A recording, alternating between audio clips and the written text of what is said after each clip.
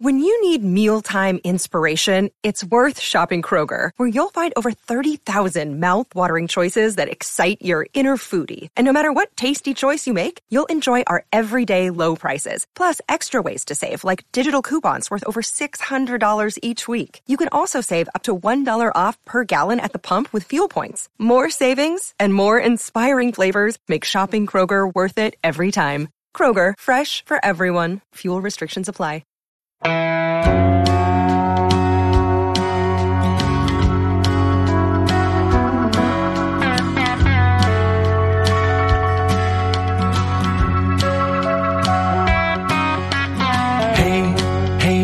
where you been? Buckeye Talk is about to begin. Hey,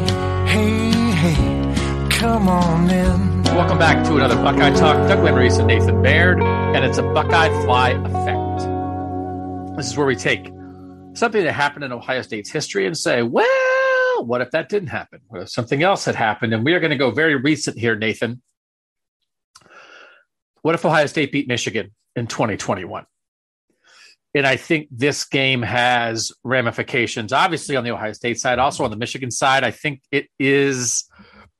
We've talked about this a lot. It'll be interesting to see what history does here. Is it a blip?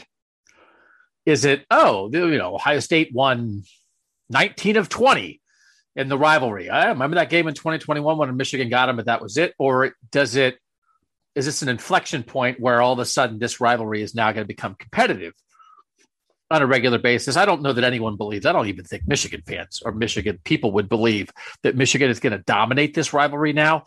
But maybe it can be more competitive. Maybe it can be 6-4 in a 10-year span instead of 10-0 or 9-1. So that part of it, Nathan, we're not going to know. But it's potentially a game changer. Or potentially, if you had to pick right now between it changes, it's an inflection point in the rivalry, or it's a blip, which one would you have to pick between those two? I would still, probably guess blip, because I think the reasons Michigan won that game last year and the reasons Ohio State was deficient were more Ohio State problems from the recent past than they were of the moment, but we can talk about that more, I suppose. That there were the defensive problems in general last year, and I'm not saying there weren't schematic problems, et cetera, but there were obviously personnel problems, especially in secondary, that related to recruiting deficiencies that preceded Ryan Day. I might actually go a little bit more towards inflection point, only because if you had to guess right now, the next 10 years, how many games will Ohio State win in this rivalry? Would you say 9? Would you say 10? Or would you say closer to 7 or 6 for Ohio State? I think I'd say closer to 7 or 6. I do think it took something. You had to break it.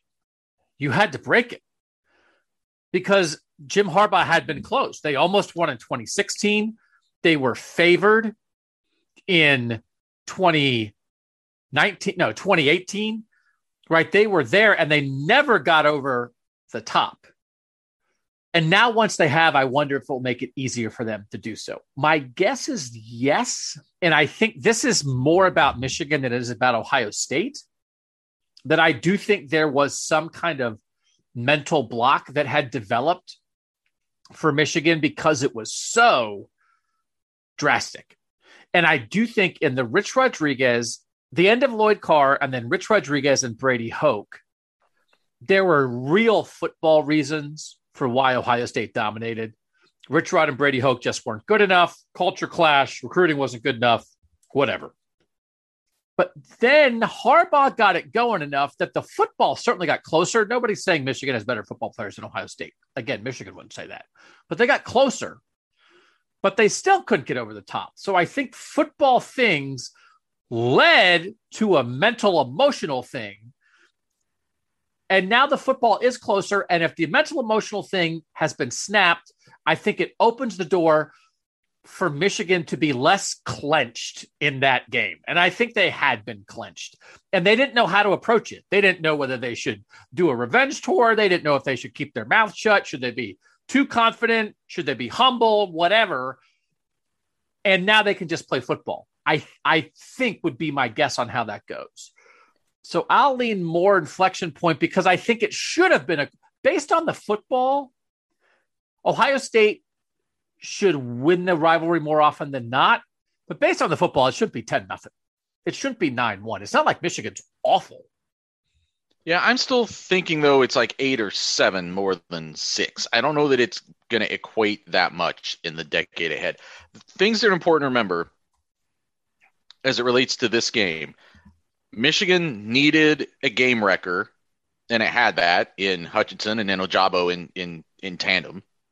It needed a coordinator who could flip the schematic advantage that Ohio State had been dominating with for years. It got that in Mike McDonald, who's already gone. So and Hutchinson's gone and Ojabo's gone. So like the most significant individual performers from that game have already all moved on. And now I hear what you're saying. And probably if the opposite were true and we were doing an Ohio State podcast after Ohio State had been on the opposite side of this rivalry and now they had experienced this moment, I'm sure Michigan people are talking about it this way, that just having done it, it signifies something. It's something that they can galvanize behind, and it's going to help the psychology of this program as it relates to that game every year.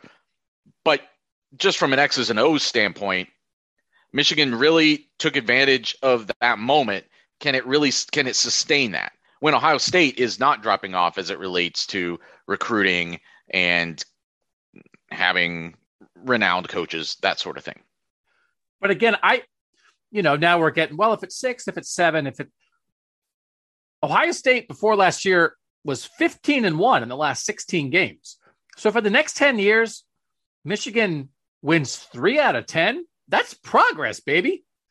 That is much better than winning 1 out of 16. And we've made a lot of comparisons over the years to the Auburn-Alabama series. And could you be better than Alabama football has been? Could you be more dominant than what Alabama football has been?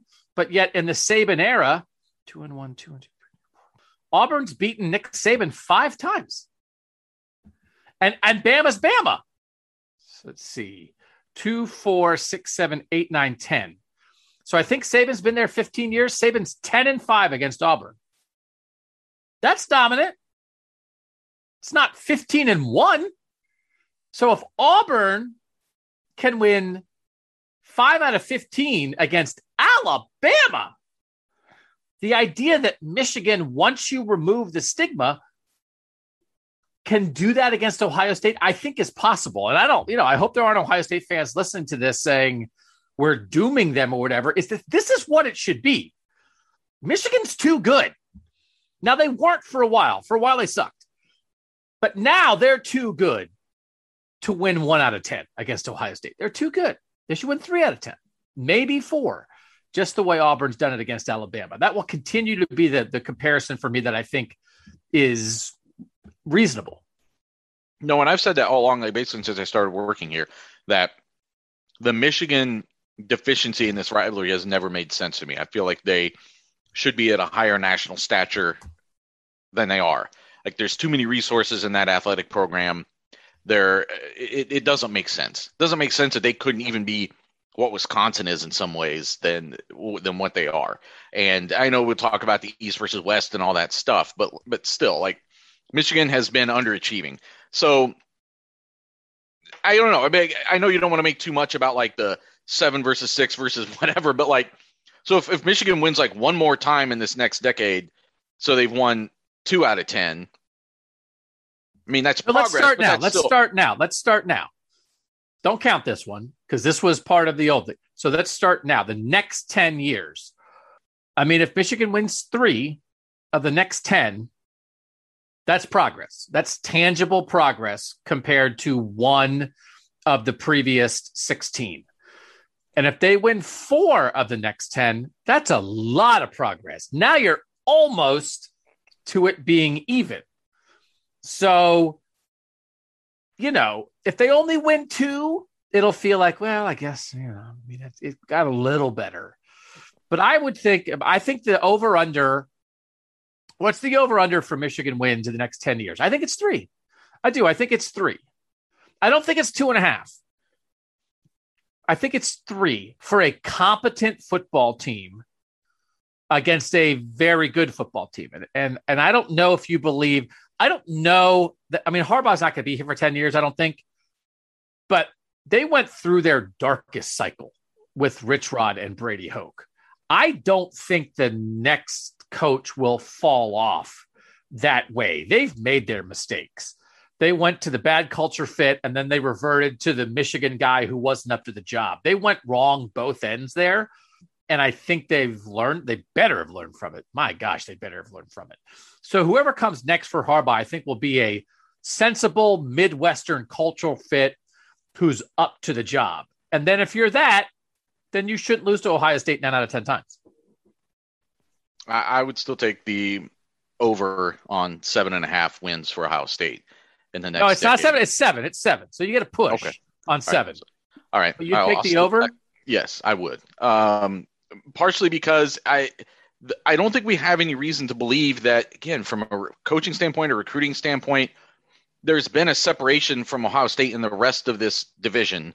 It's not just the Michigan rivalry. They have that advantage over Ohio State.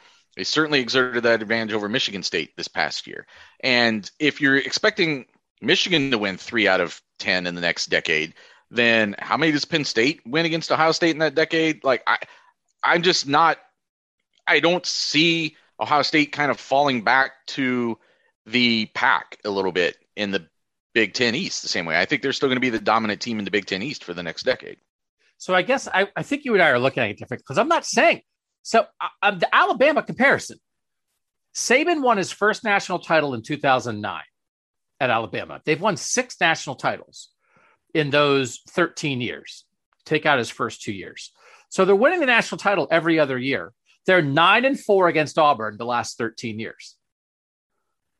So I don't think any of this, the idea that I'm not saying Ohio State's going to fall back to the pack. I'm saying that rivalry games are tough. I'm saying that you should get up and play your best game when your rival is better than you, which I think Ohio State will continue to do.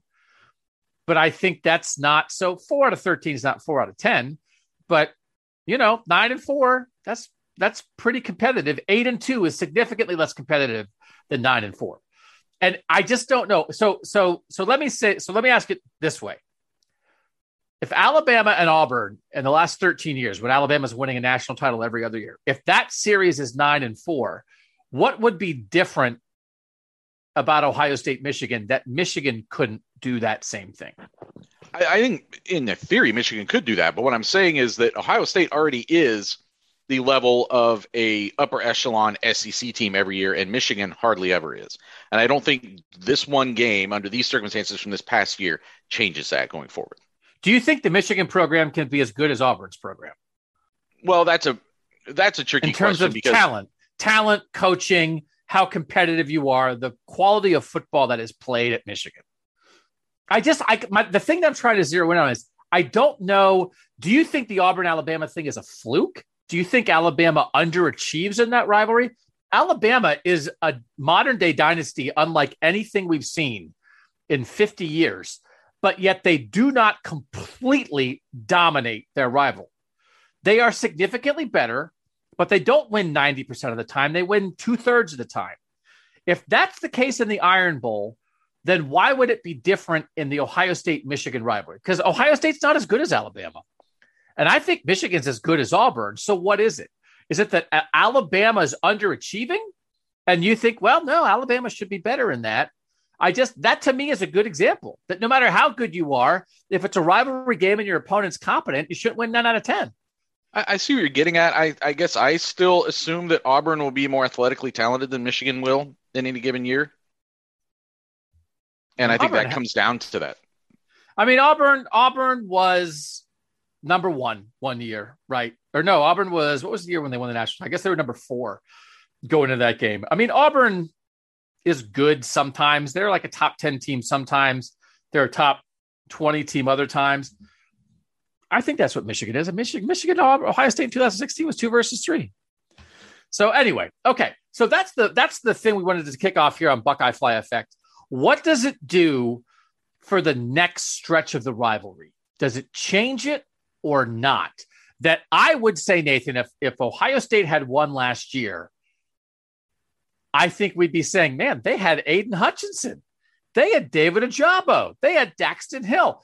They had 3 guys who might be first-round picks. Now, again, we can make an argument, well, maybe Aiden Hutchinson wouldn't be the number 1 overall pick if they hadn't beaten Ohio State. But let's say that they were still great, but Ohio State found a way to win because CJ Stroud, and it didn't snow and nobody got the flu or whatever. I think we would look and say, man, think about how much talent there was on that Michigan team, and they still couldn't get it done. They couldn't get it done in 2016 when they had this veteran team. They couldn't get it done in 2021 when they had 3 first-round draft picks on defense. They're never going to get it done. And I think they were good enough, right? They were a good football team. I think it's almost worse to lose when you're good. Because if you're terrible, it's well, we got our butt kicked. We'll just get better players. It's they had good players. If they hadn't won, I think it would have built upon the mental, emotional thing. Instead, those guys finally breaking through it, right? So I do think, because it's not like you can pretend the game didn't exist like in 2020. Well, if that game hadn't been played, well, you never would know. It's win or lose, one or the other. And I think the significance of Michigan having that much talent and finally winning, I think it would have been depressing to them to lose that game with the best player on the field, with having Aiden Hutchinson. Well, some of the Aiden Hutchinson respect grew from that game. I don't think wasn't like we were talking about, Ohio State wasn't an underdog going into that game. We weren't predicting Michigan to beat Ohio State in that game going into that week. I'd have to go back and look at our predictions, but I think we were all predicting Ohio State to win that game fairly easy, especially considering what they just did to Michigan State, a team that had beat Michigan. So I don't know that it would have been if that matchup made it seem more hopeless than ever, because part of it was just how good Ohio State seemed to be going into that game, coming off of what they had just done to Michigan State.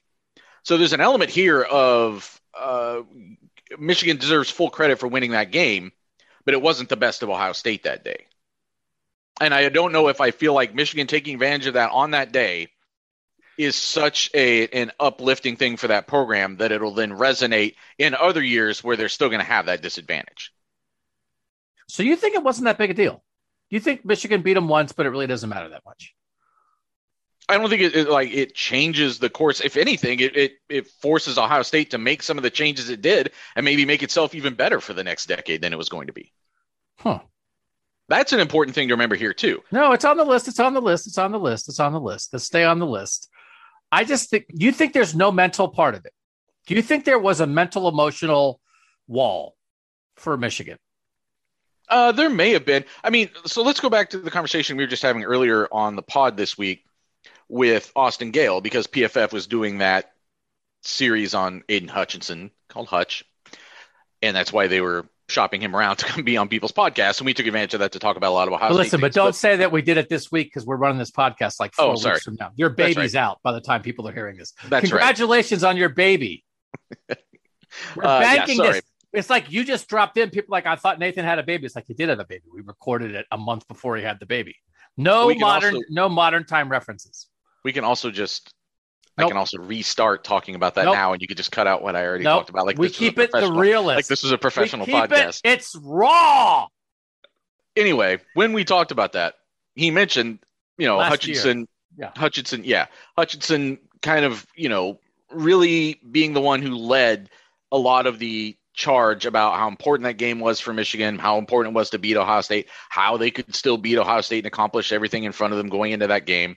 But again, that presence is gone. Other presences that were important to that team are gone.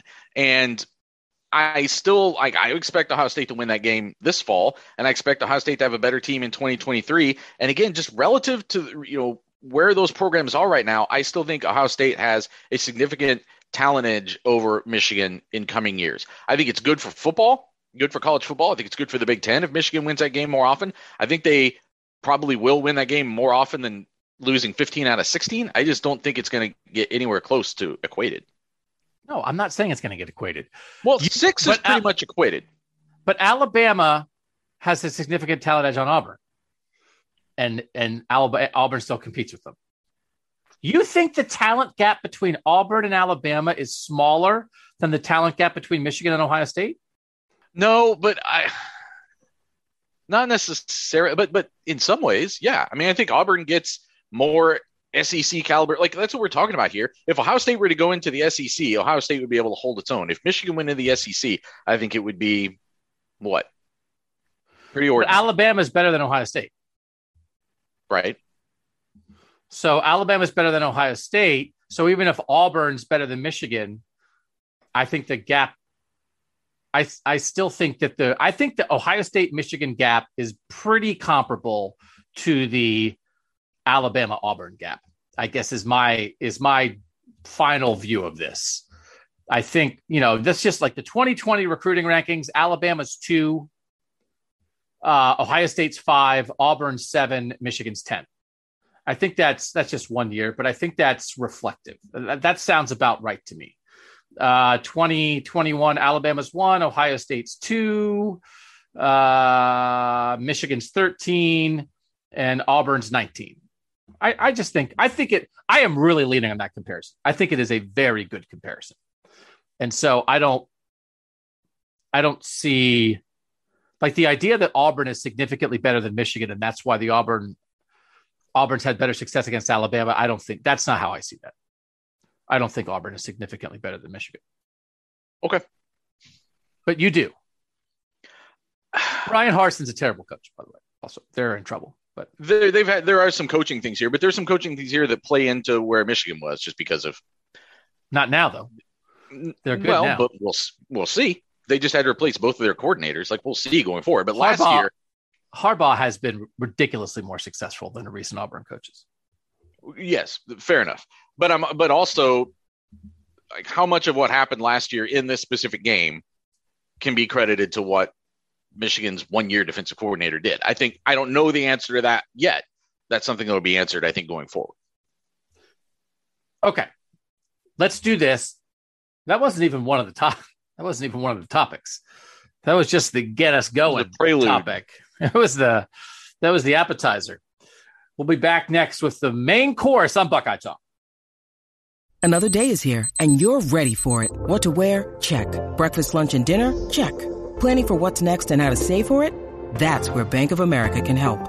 For your financial to-dos, Bank of America has experts ready to help get you closer to your goals.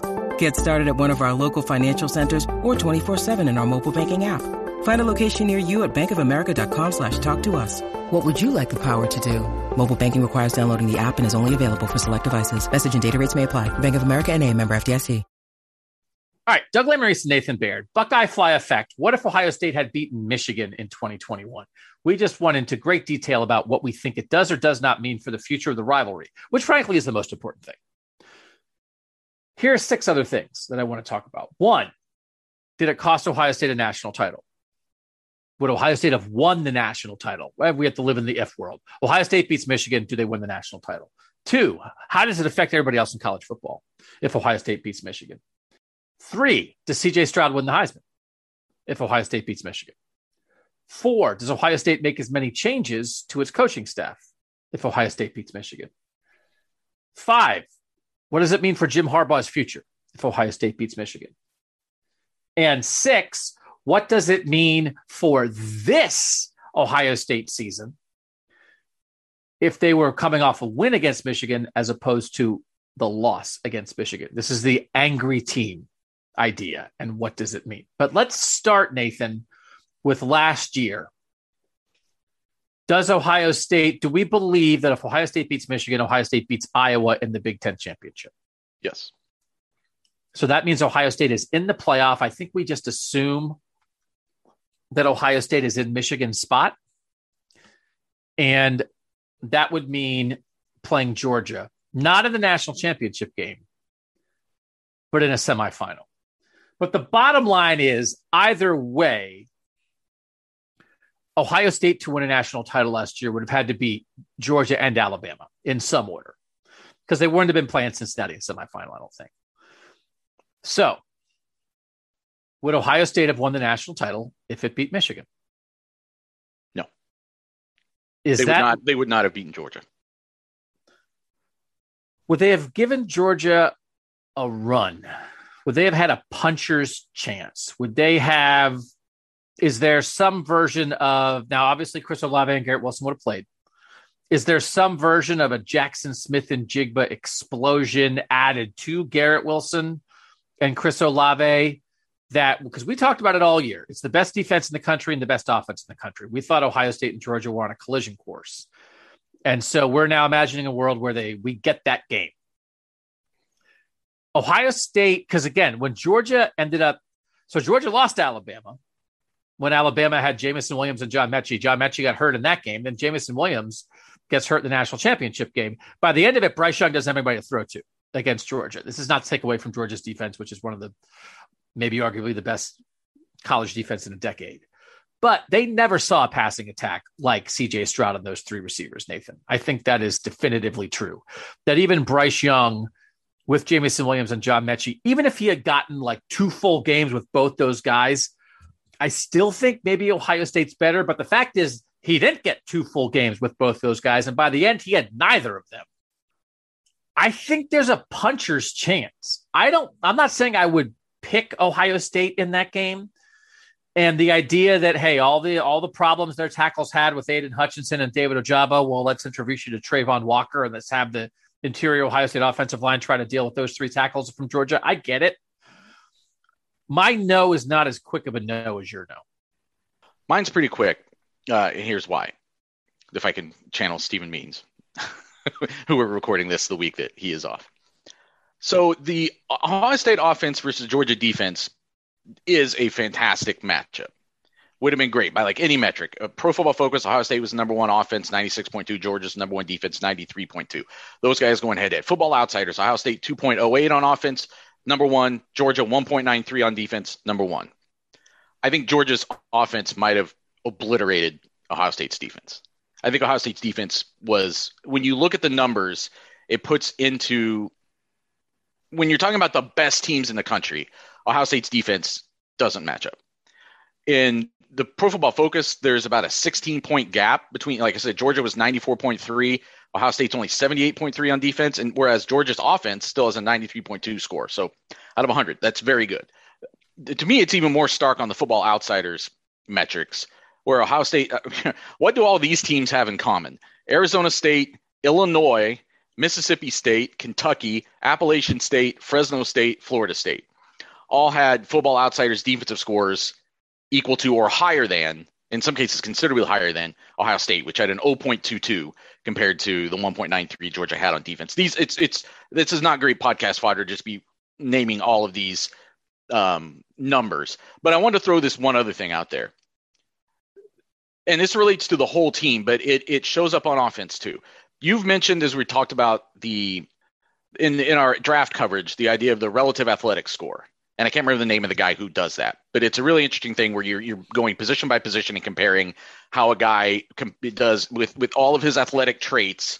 You're kind of normalizing, well, not normalizing that, but like 10 is the perfect and going from there. Georgia has 9 guys in this draft class at 9.37 or higher. That includes Zamir White, running back, 9.82, George Pickens, wide receiver at 9.37. Ohio State had 1. And it was Master Teague. Now, I know Ohio State has some younger guys who are going to do very well in that score in the future years, but all of these things together, I think, as I compiled them, affirmed my what I believe to be true going into it, which is that Georgia was a significantly more complete team than Ohio State, and I think they would have won this game, not in a blowout, but easily. I would have undressed those Yankee defenders. And frankly, any insinuation that an offense captained by myself, Stetson Barnett, could have been held down in any way, shape, or form by those sad sack Buckeye defenders is an insult to both me and my family name.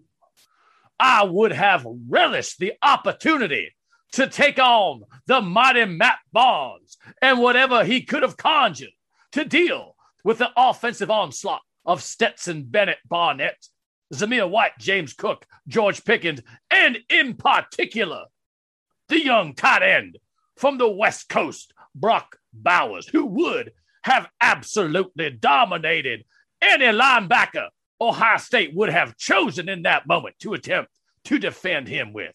So, Mr. Baird, I respect your opinion, and please tell your colleague that he knows where to find me. We don't speak if we can avoid it. And one thing else I wanted to bring up, one other thing.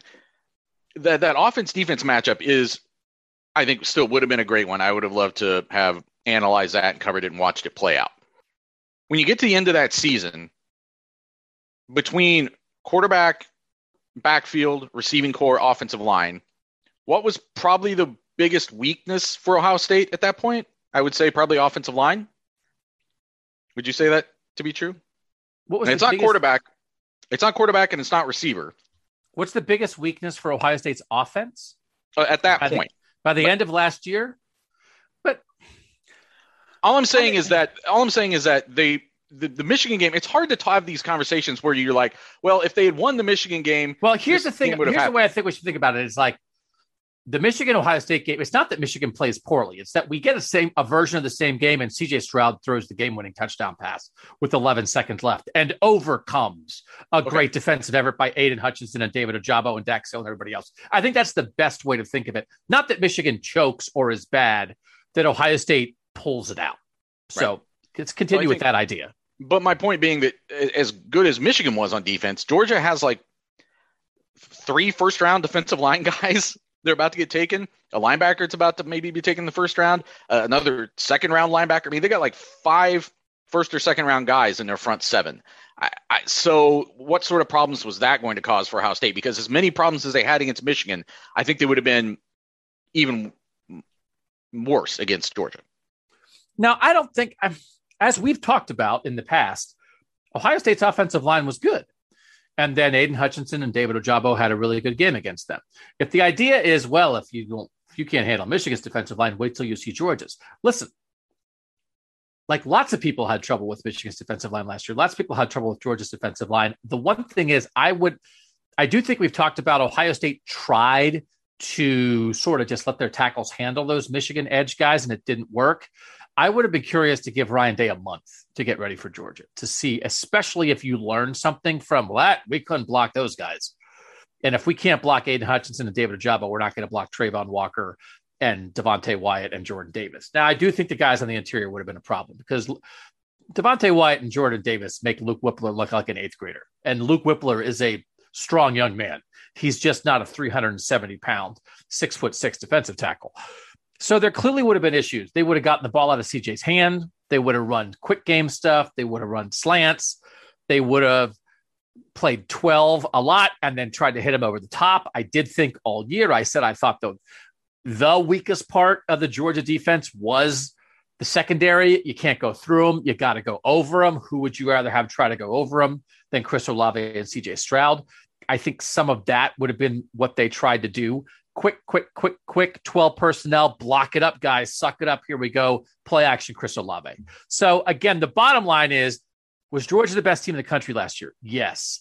Was Ohio State, even with its defensive flaws, maybe the second best team? No. You think Bama was better? Yes. Definitive. I think both those teams would have put up significant points against Ohio State, yeah. Bama had a bad right tackle. Bama's run game was like a big back who's solid but is not Derrick Henry. They overpowered Cincinnati because Cincinnati couldn't handle him athletically. Bryce is good. Bryce is calm. Bryce is poised in the pocket. I get all that. Jamison Williams and John Mechie, I think Jamison Williams is really fast. I mean, obviously, I think they could have had a game plan for that. It's not like 3 guys. You're way down on Ohio State's defense from last year, justifiably so.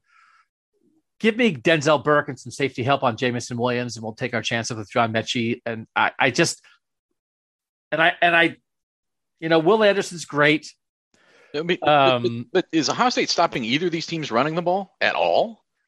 Like you have a young defensive line that was like flashing some things, but are they going to stand up to this kind of offensive front and backfield of both Alabama and Georgia, the athletes they can put on the field. The linebackers, you still got Steel Chambers trying to go up against high-level SEC talent after playing the position for a couple months. You've got Cody Simon, I guess, still playing middle linebacker with a bum shoulder at that point, or Tommy Eichenberg. You've got Bryson Shaw still at the back end of the defense as your safety, who isn't even on the team now anymore.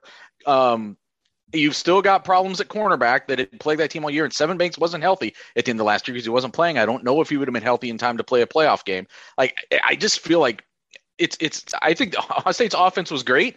I'm optimistic about what Ohio State's offense would be next year, and I think Ohio State beats Cincinnati. I think they might win more than 5 out of 10 playing Michigan every game head-to-head. I think Alabama or Georgia, either one, puts up too many points for Ohio State to keep up. For Ohio State's best offense in the country to keep up. Yeah, because they're again, part of the reason why Ohio State can put those numbers up even against good teams is they're not facing an offense as good as Alabama's or Georgia's against a defense that's as bad as theirs. Okay.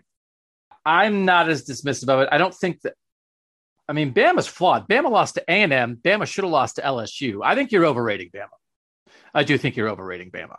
I don't think you're overrating Georgia. They're legit. They would have been a huge problem. I would have been curious.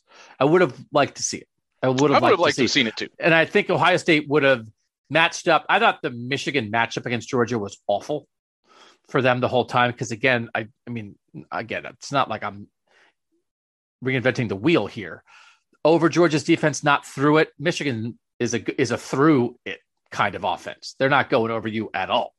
And so then it's like, oh, let's go through it. It's like, nope. Nakobe Dean is going to track you down. You're not going to run on them like that. But Ohio State's passing game was engineered to give a better chance against a defense like that. But I also think that just the way that Ohio State's defense in 2019 affected the way Ohio State could approach offense, I think Georgia was playing with that advantage last year too. That defense was just so dominant. And it's not like you're not trying to score every time you touch the ball, but you know what I'm saying? I just feel like it allows you to approach a game with a different mindset. Every possession isn't the urgency. The urgency that every Ohio State possession would have had against Georgia was 12 out of 10. Stetson Bennett's pretty average. Now, Alabama had the Heisman winning quarterback in the national championship game in Bryce Young, and they didn't win. So I do think that's worth keeping in mind. Brock Bowers is a matchup nightmare. Their offensive line's good. It's not perfect. And listen, Zamir White and James Cook's going to get drafted. They have a lot of good. Kendall Milton, who was an Ohio State target in recruiting. I mean, they have a lot of good guys. I do agree that Ohio State's defense is worse than Georgia's offense, but there are parts of Georgia's offense that are just not that scary. And that. Did Ohio State play an offense as good as Georgia's all year? Yeah. Would Georgia have been the best offense Ohio State played last year? I think the answer is yes. Georgia or Alabama, either one. Alabama, I think yes. Georgia, I'm not sure. I think Michigan's offense in its own way was more cohesive, and that rushing attack from Michigan against the right kind of defense, just like one of those things. Michigan's rushing attack was the exact kind of offense to go against Ohio State's defense, but it was the exact wrong kind of offense to go against Georgia's defense. I also think that Ohio State would have had a decent chance against Georgia's offense because Brock Bowers is a playmaker, but there are not – George Pickens is really good, but he didn't play that much. There's not a gazillion elite playmakers that are going to destroy you, even the way that like C.J. Verdell destroyed Ohio State in the Oregon game, right? So we're going to disagree on this, I think. But I guess in the end, we don't think it cost them a national title. Nobody is saying here they would have beaten Georgia, but I think it's a game. It's one of those things, again, then you get into the debate of like, do Ohio State fans want it? Or would they rather go play this great game against Utah, right? And you have this great win that you have momentum. And if they would have gone and gotten their butt kicked by Georgia in a playoff game, then it'd be like, oh man, I wish we never would have played that. I would have liked to see Ohio State take a shot. All right, quickly on this. Did it affect anybody else? Because basically Michigan just took the Big Ten slot in the playoff. And if Like if Ohio State hadn't lost to Oregon, that's where I think you start maybe getting two Big Ten teams in, and Cincinnati might get bumped. But the fact that Michigan and Ohio State both came in with one loss, and somebody was taking a second loss in that game, I don't know that the loser of that game, given how things played out, would have bumped undefeated Cincinnati. So it probably didn't have much effect. No, I don't think there were. I mean, you could say Michigan winning was obviously a huge thing for Michigan. And obviously, I think, though, for the rest of the Big Ten, I think it was good for the Big Ten to get another presence in the playoff. I think it helps the reputation of the Big Ten. I think also, and the fact that Michigan State had the season it had helped too. I think also Cincinnati kind of having that spotlight to itself just within the state, but also not having to compete even nationally for eyeballs with Ohio State, probably a good thing for them. They got to really have their moment in the sun. So I think, but the teams that were already in the playoff because Michigan won that game, obviously that's good for them anyway. So I don't know that if Ohio State had won the game that it would have changed much for anybody else. Okay, so let's go to the Heisman then. I agree with that. We sort of, I think collectively, I don't know if this is what the national perception was, but after CJ Stroud threw 6 touchdowns in the first half against Michigan in game 11, I think we certainly maybe perceived CJ Stroud as the Heisman frontrunner at that point. So if you now start throwing in how the rest of the season went down, Ohio State loses to Michigan on the same day that the Alabama-Auburn game, Alabama is beating Auburn in 4 overtimes in a game where Bryce Young was terrible for much of the game. And then they end up winning it. Bryce Young against Auburn ends up 25 of 51, completed less than half his passes, 317 yards, 2 touchdowns. So on that day, Bryce Young is vulnerable, but pulls out a miracle win, and CJ Stroud loses. And whatever the stats are, that mattered, I think. And then on top of that, SEC championship game, Bryce Young against Georgia, they beat this number 1 undefeated, great defense team. Bryce Young is 26 of 44 for 421 yards and 3 touchdowns, no picks against Georgia in that game. So you take the idea of on rivalry weekend, Bryce Young wins, CJ Stroud loses. And as a result, Bryce Young gets one more game while CJ Stroud is sitting at home. And Bryce Young puts up huge stats and knocks off the number 1 team in the country. If CJ Stroud pulls out a win against Michigan and then gets to play against Iowa, does CJ Stroud have a shot at the Heisman, or Bryce Young beating Georgia, would that have locked it up no matter what? I think it's a heck of a question because there's a couple things at play here. Number one, I think Ohio State it was on the table for Ohio State to go in and do to Iowa what it did to Michigan State the week before the Michigan game. I think they could have gone in and really piled one up on them.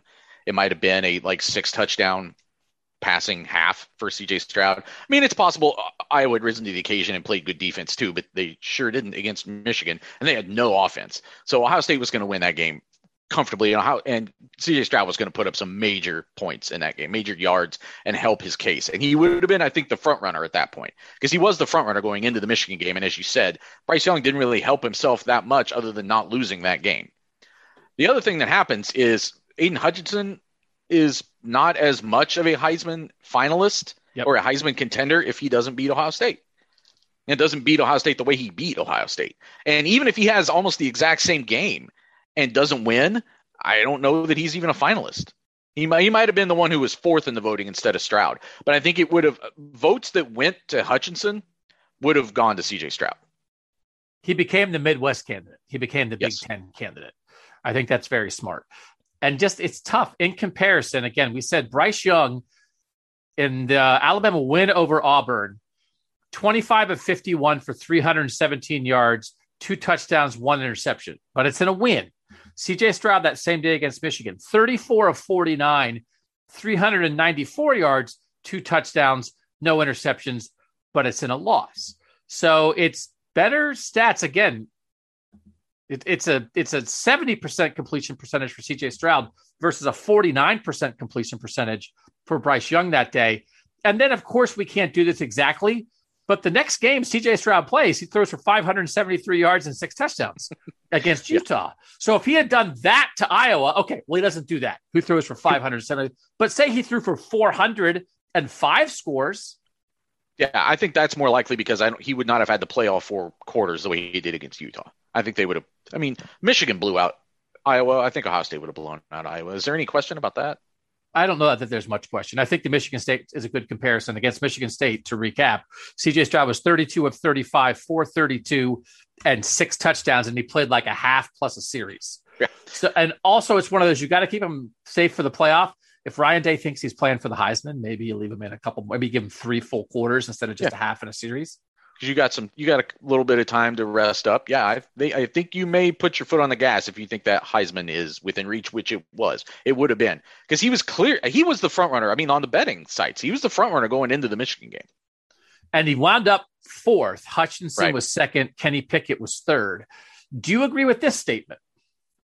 If Ohio State beats Michigan and Ohio State wins the Big Ten championship against Iowa and CJ Stroud has a good to excellent game, that we would have gone to New York and opened that envelope not knowing who the winner was?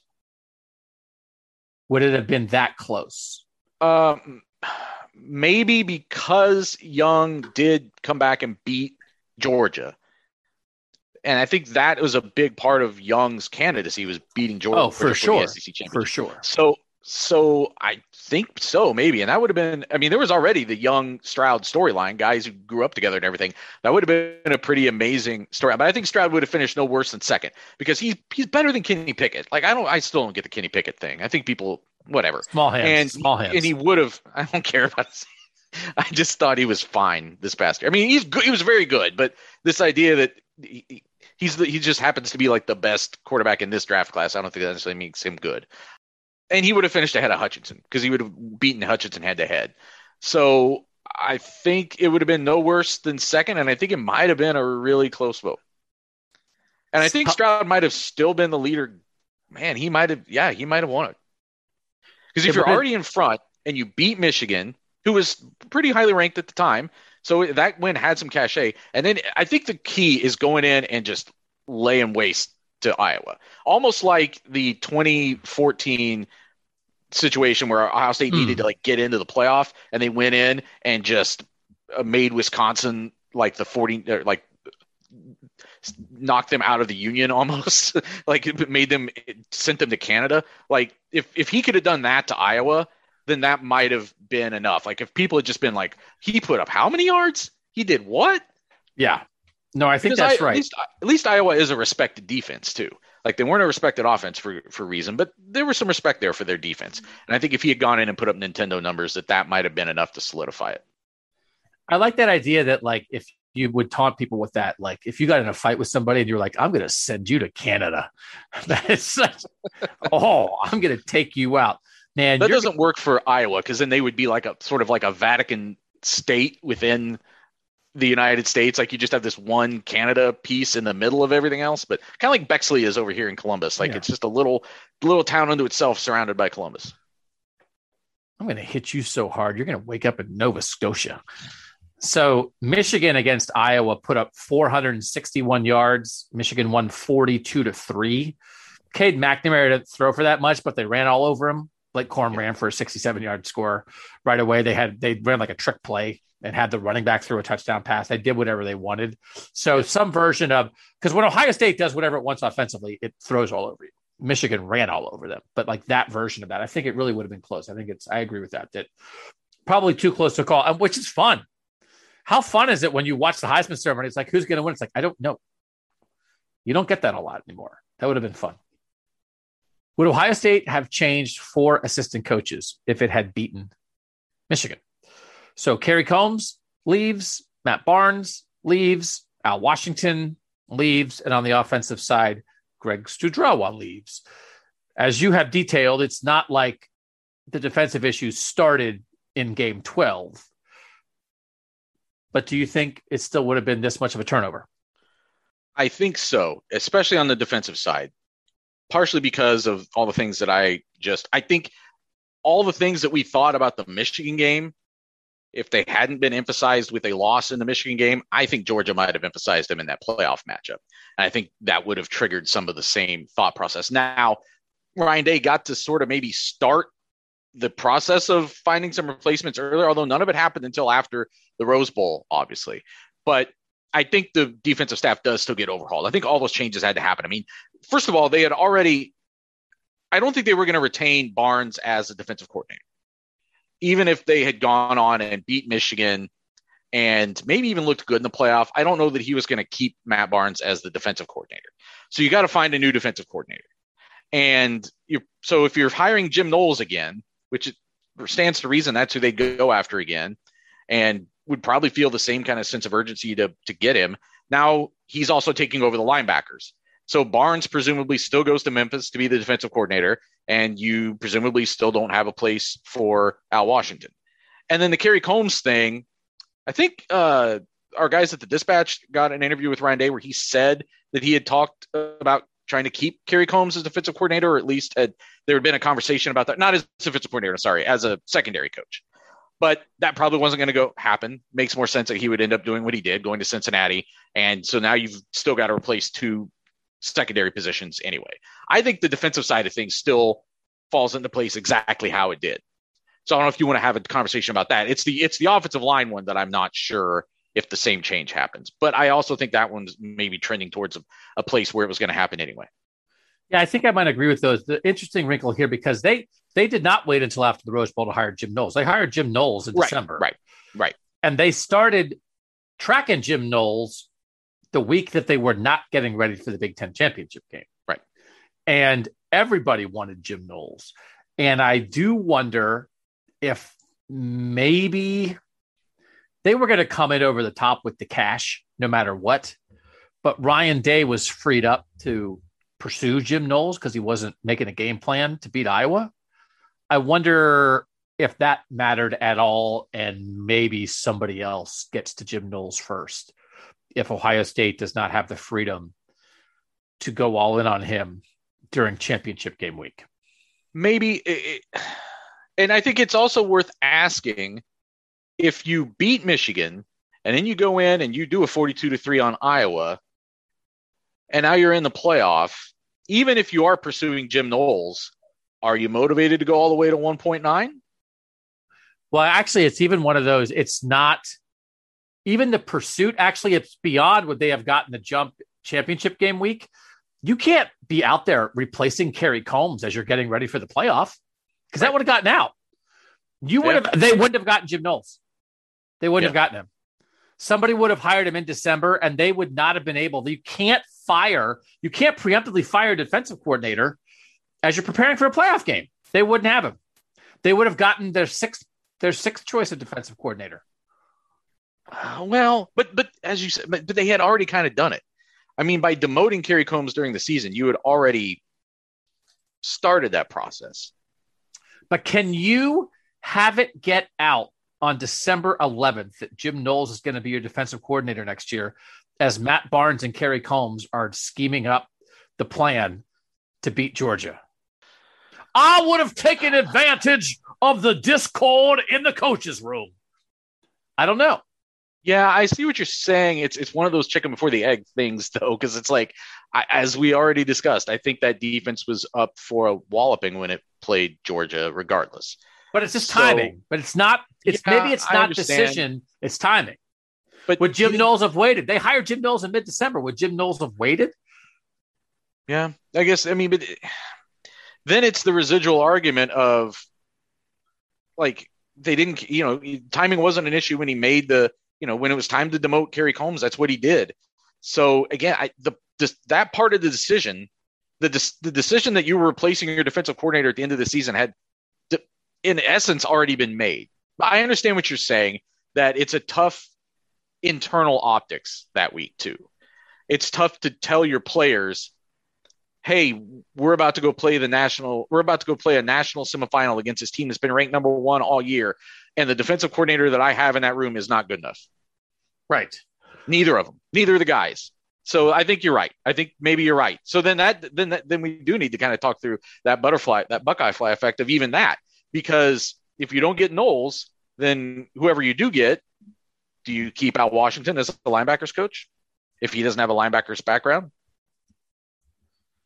Do you just keep Matt Barnes if you get all the way to the national semifinal and give him a chance to come up with his own system this coming year? I mean, all those do matter, but in the end, it really is like it's more specifically who's calling your defense, because we've made such a big deal about the Knowles hiring. We can't just pretend like, they would have been anybody's fine, because that's not how we're acting. So even like I was looking up Manny Diaz, right? Manny Diaz gets aced out as the Miami head coach, gets hired by Penn State. He was interviewing at Penn State on December 10th. So I don't know if we're talking about that you're on hold. You're on hold until you're done with the playoffs. There are a lot of defensive coordinators that went off the board there. It's interesting. I had not thought of the timing. I thought more about the decision aspect of it. Do you still decide to make changes? And I think I agree with you. The decisions were probably made.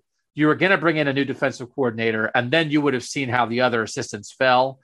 But I had not thought as much about the timing. And I do think the timing would have gotten a little hinky potentially. So I hate, go ahead. Good. Well, I think it's worth discussing. If they find a way to, if they beat Michigan that day, and then they go in and whoop Iowa, and now you're that late in the cycle, it's possible that Matt Barnes is the defensive coordinator this year. That's possible. That's possible. Because you either, it's like circumstance, we just kind of couldn't get everybody else, and you also might be tricking yourself into thinking it's fine. Well, and we're winning. We're winning. And there were improvements through the season, just not enough to fix the problems completely when it came to that Michigan matchup. But we saw other ways that defense got better. And you could say, well, Josh Proctor was hurt and et cetera, et cetera. I mean, there were other things that affected it. So I think in a vacuum, that's not what you would have done. But with timing and with just what you were saying about, not being able to do it while the playoffs are still going, I think you almost would have been, I don't know. Would you have been kind of boxed into that corner? I don't know. Yeah. Oh, people get boxed into corners on coaching stuff all the time based on timing. So interesting. All right, let's do this one. This one, we don't know much about this Buckeye talk. The idea of the Michigan side of things. We know that Jim Harbaugh had a dalliance with the Minnesota Vikings. And we know that we think Jim Harbaugh thought he was going to get hired by the Minnesota Vikings. And then he didn't. And he's like, oh no, I love it, Dan Arbor. What if they lost? Would Jim Harbaugh still be Michigan's coach? Because I don't know that he got an interview in Minnesota because they beat Ohio State and because they made the playoff. I mean, he kind of is who he is. But if he takes that interview and then it doesn't work out, does Michigan welcome him back with open arms in the same way? If it's like, this guy who can't beat Ohio State, great. Does it end in some kind of weird, awkward dance where maybe they don't fire Jim Harbaugh, but it's like, if you want to leave, maybe we're sick of losing to Ohio State all the time, go. Well, first of all, does he even get the same interest from the NFL at that stage if he hasn't come off of taking a team to the playoff? Number two, and although that dalliance was there every year to some extent. Yeah. I mean, he is who he is as a coach. I don't know that's, again, hey, they played right with Ohio State and CJ Stroud threw a touchdown in the back corner of the end zone to a first-round pick with 11 seconds left. We can't pretend that results don't matter. I don't think that's the reason he interviewed got the Vikings interview there. But go ahead. Anyway, so then now you're 10-2. You are probably not ranked ahead of Michigan State because they beat you. So Michigan State's probably the team that takes Ohio State's spot and goes to the Rose Bowl, right? So now you're going to, I don't know what bowl you're going to. You're going to the Peach Bowl, Michigan State spot. You're going to the Peach Bowl and playing Pitt. Oh, okay. It's fine. It's fine. Probably you can win that game, especially if Pickett doesn't play. So now you're 11-2. I think he's back. I think they would have retained him. I think he would still be Michigan's coach this year. I think there just might have been even less drama because I know what you're saying about him being the coach he is, but he may not have been as I don't know. I think he's still Michigan's coach. I don't think it changes that. Because it's not that it would be the straw that breaks the camel's back. It's just more of the same. And then at some point, so let's All right, when we're doing what ifs anyway, you can do whatever for the what if. So let's say everything happens with the Vikings the same way, that they just like him. He's been an NFL coach. There was the new Vikings GM had worked with him in San Francisco. There was some personal stuff there. It wasn't only like, hey, this guy made the playoff, because Luke Fickell didn't get an interview in Minnesota. Right. Let's say he gets the interview. How are Michigan fans looking at him, though? Because that was like, he's coming up. This is peak Harbaugh. If it's same old Harbaugh, and now it's same old wandering eye Harbaugh. And as you said, he's kind of had the wandering eye. There's always been the rumors, but now the rumors are real. It's not rumors. He's in Minneapolis. That's not a rumor. And then he's like, oh, no, I'm good. I'm coming back. Ward Manuel's like, cool, all good, all is forgiven. Or is it like, you know what, Jim, you don't want to be here. It's fine, but it's just time for a change. I think the door opens on that more, because once he didn't get the Minnesota job and he wants to come back, it's like, you're going to fire him at his peak?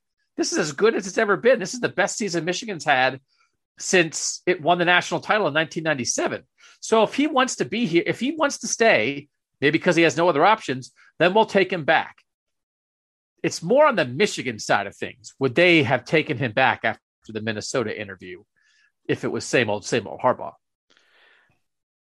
Maybe. Because it's obviously Michigan had plenty of reason to walk away from Harbaugh in the recent past anyway. They could have made that separation after last year. Instead, they decided to, restructure the contract and bring him back and everything. I see where you're coming from. And then because you had Josh Gaddis there ready to take that job, and Josh Gaddis certainly thought he was there ready to take that job. Right. So, which is why he's not the offensive coordinator there anymore. So maybe at that stage, maybe you just say, because I've seen this other places too, where a coach gets an extension and because they almost took another job, and then the next year, the same thing happens. And I think, because what you said before, like, I don't think Ward Manuel did say this is business as usual and this is okay. I bet there was a conversation this year, and you even saw it, I think, reflected in the statement that Harbaugh put out, that, okay, we're done with this. Like, we can't dance like this every year. You got to either be here or you're not. And I think their conversation did happen. All right. One more thing to talk about. It's back to what matters for Ohio State. We'll wrap up this Buckeye Fly effect next after this. All right, Nathan. So this is how it influences Ohio State now. And this is the angry Buckeye argument. I don't like silver linings. I don't like when people take every bad thing that happens to a sports team and are like, well, actually, it's like, no, it was better for them to win. You can't act like winning is the greatest thing ever, and then when a team loses, say, actually, losing is also the greatest thing ever. And there are people who cover teams that way, and it makes me want to kick those people in the shins. Losing's bad. It's not the goal. So, do you learn? Yes, of course you learn. Every coach will say you learn more from a loss than you do from a win, because finally you didn't get away with the thing. And as long as you're getting away with it, sometimes you don't change. We get it. Winning's better. So this is not silver lining. Actually, I'm sure you guys can email it to me. The first time you see somebody write a story, the best thing for Ohio State in 2022 was losing to Michigan in 2021. All right, fine. Great angle, cliched sports writer X. How does it affect this Ohio State team, Nathan? They cost them a playoff spot last year, so they'll take that. You take the playoff spot in the hand rather than the 2 playoff spots in the bush. Definitely. How does it affect this Ohio State team that for the first time in a decade, for the first time in a Ryan Day era, they are being driven and reminded, and you assume motivated through the entire offseason, through the entire season, by the fact that they lost to their rival last year? As I teased in our prologue, I think if you're going to argue that this is an important moment for Michigan to actually see the win, and that somehow may propel you to wins in the future, that now you have that belief, I think you also have to say that the same residual effect can positively happen for Ohio State. You're talking about a program where the players, as much as they said how much that game meant to them and operated as if it meant to them, if you and no one you play with has ever tasted a loss, like nobody in that program knew what it was like to lose to Michigan. I feel like it's going to be more real to them. I think it's going to intensify what this means for Ohio State. We already talked about all of the residual coaching staff changes that happened because of that, and structural changes, and maybe even some personnel changes that have happened because of how that game played out. So all of those things could make Ohio State better, not just in this year, but they could be talking, guys who were freshmen last year when they're redshirt seniors could be saying that was something that propelled them to the next 5 straight wins, because they saw, even though they didn't play in that game, maybe they weren't even on the travel roster, but they saw how miserable it made everybody, and it gave them that extra boost to come in and work out in a different way going forward. I do think we have a little bit of a taste of this from what happened with Ohio State and Clemson in 2019 and 2020. Mm-hmm. They lose to Clemson in the playoff. They obviously are aggravated by that. I thought they should have won that game, especially the way the game ends for Chris Olave and Justin Fields. They come back in this weird COVID year. They battle through this entire COVID year. And the specific thing we have is how they performed in the game when they got chance number 2 against the same team and they dropped the hammer. Like that idea of how do you handle kickoff a year later? Pretty good. Like if that's the sign of anything, Nathan, pretty good. They didn't get overhyped. They used it as a motivator. They didn't get in their own heads. Now, how we know you handle it all year, right? I don't know. I'll be curious the week before, the month before in August at Big Ten Media Days in July. I'll be curious how they talk about it, how much they lean into it. Do they deflect everything about Michigan? Listen, but we've had guys in spring football talk about Michigan when we talked to them in spring football months and months and months ago. And they're admitting, yeah, this stinks. We hate, right? So I do think, Nathan, that game against Clemson does show me something, because I think you can get in your own head about it. You can build it up to be such a thing that then when you actually get to the moment a year later, you fall apart. And they did anything but fall apart against Clemson in 2020. I do think that's a decent comparison. Now, the reasons why I think Ohio State will beat Michigan next year, this coming season, I should say, I mean, it's CJ Stroud and Jackson Smith-Njigba being the 2 best players on the field. It's Jim Knowles and what he might be doing to this defense. I think there's a lot of things I get to without really even considering the motivation that Ohio State will have. I think there's going to be the better team. They'll have the better team. And it'll be at home if you think that has anything to do with it. I don't know that it necessarily changed anything last year.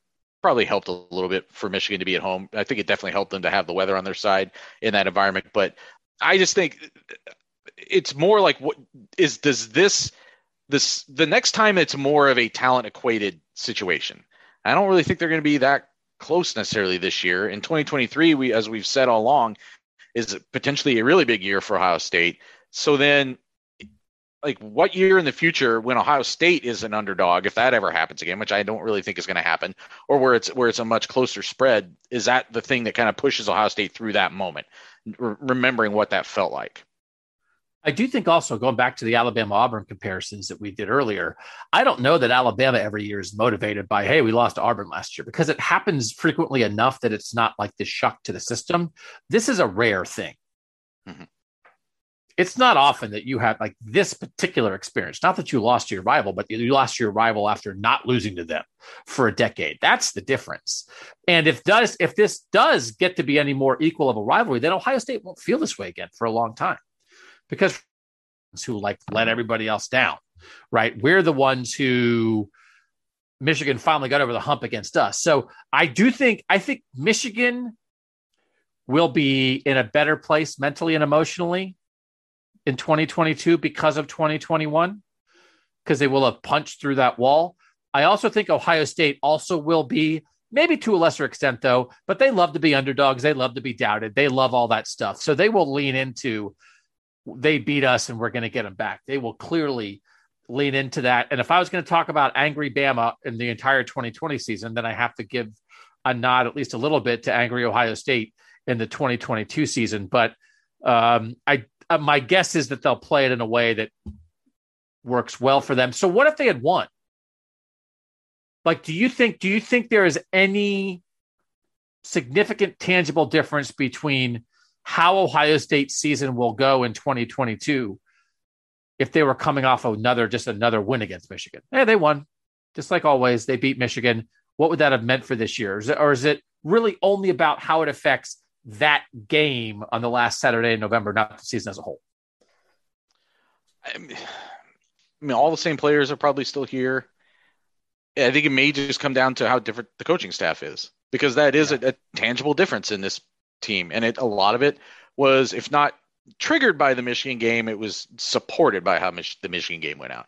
So I think if this coaching staff is relatively still the same one that they're putting out, and you've got a new system coming in that people are getting excited about because of what Jim Knowles or whoever you hired had proven in the past, I don't know that I'm looking at this season a whole lot different. So in conclusion, which is always a good way to children listening, always good to end any essay with in conclusion. Do we agree? It feels like to me we've come around on two main things that might have been different if Ohio State had beaten Michigan last year in our Buckeye Fly effect world. One is CJ Stroud might have won the Heisman Trophy. And two is Ohio State might not have Jim Knowles. Those feel like the two most tangible things that we can see the paths of how the paths diverged. And if it was a win instead of a loss, the Buckeye Fly wings might have changed things. I think that's true. But I still think you take the win regardless of what the long-term benefits of those other, especially the Knowles hire is. As much as I think they made a really good hire in Jim Knowles, it seems like they did.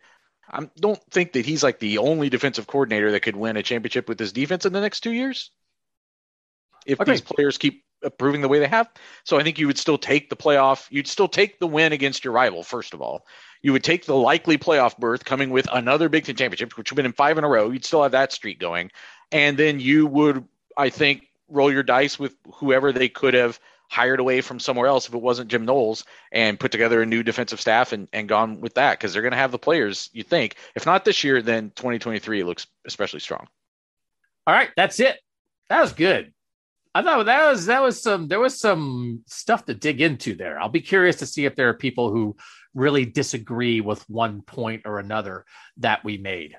I wish there was technology that, like, when people are listening to us and they start yelling at their car or their phone or whatever when they disagree with us, that somehow registered and got back to us. Like, we could follow it like a wave, like a heartbeat thing, like in a hospital, like just the ups and downs of when people are screaming at us the most. It's called text and Twitter.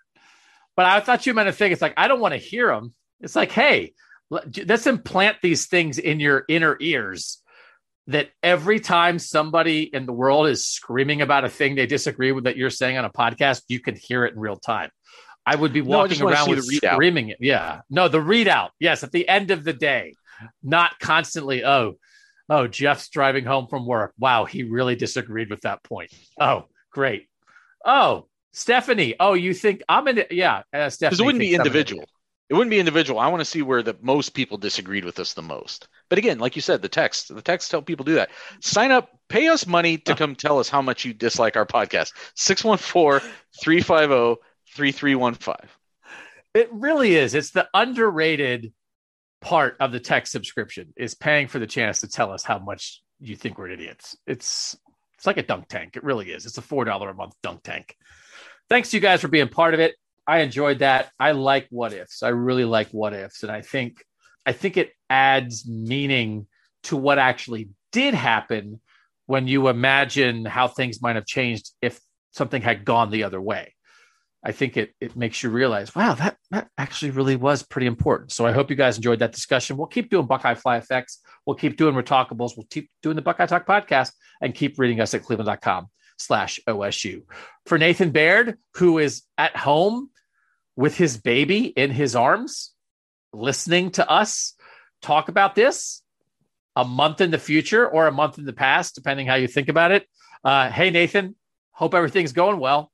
Future Nathan. I'll probably be asleep, actually. You put on Buckeye Talk to fall asleep. For present Nathan, past Nathan, and future Nathan, I'm Doug Lesmerises. And that was Buckeye Talk.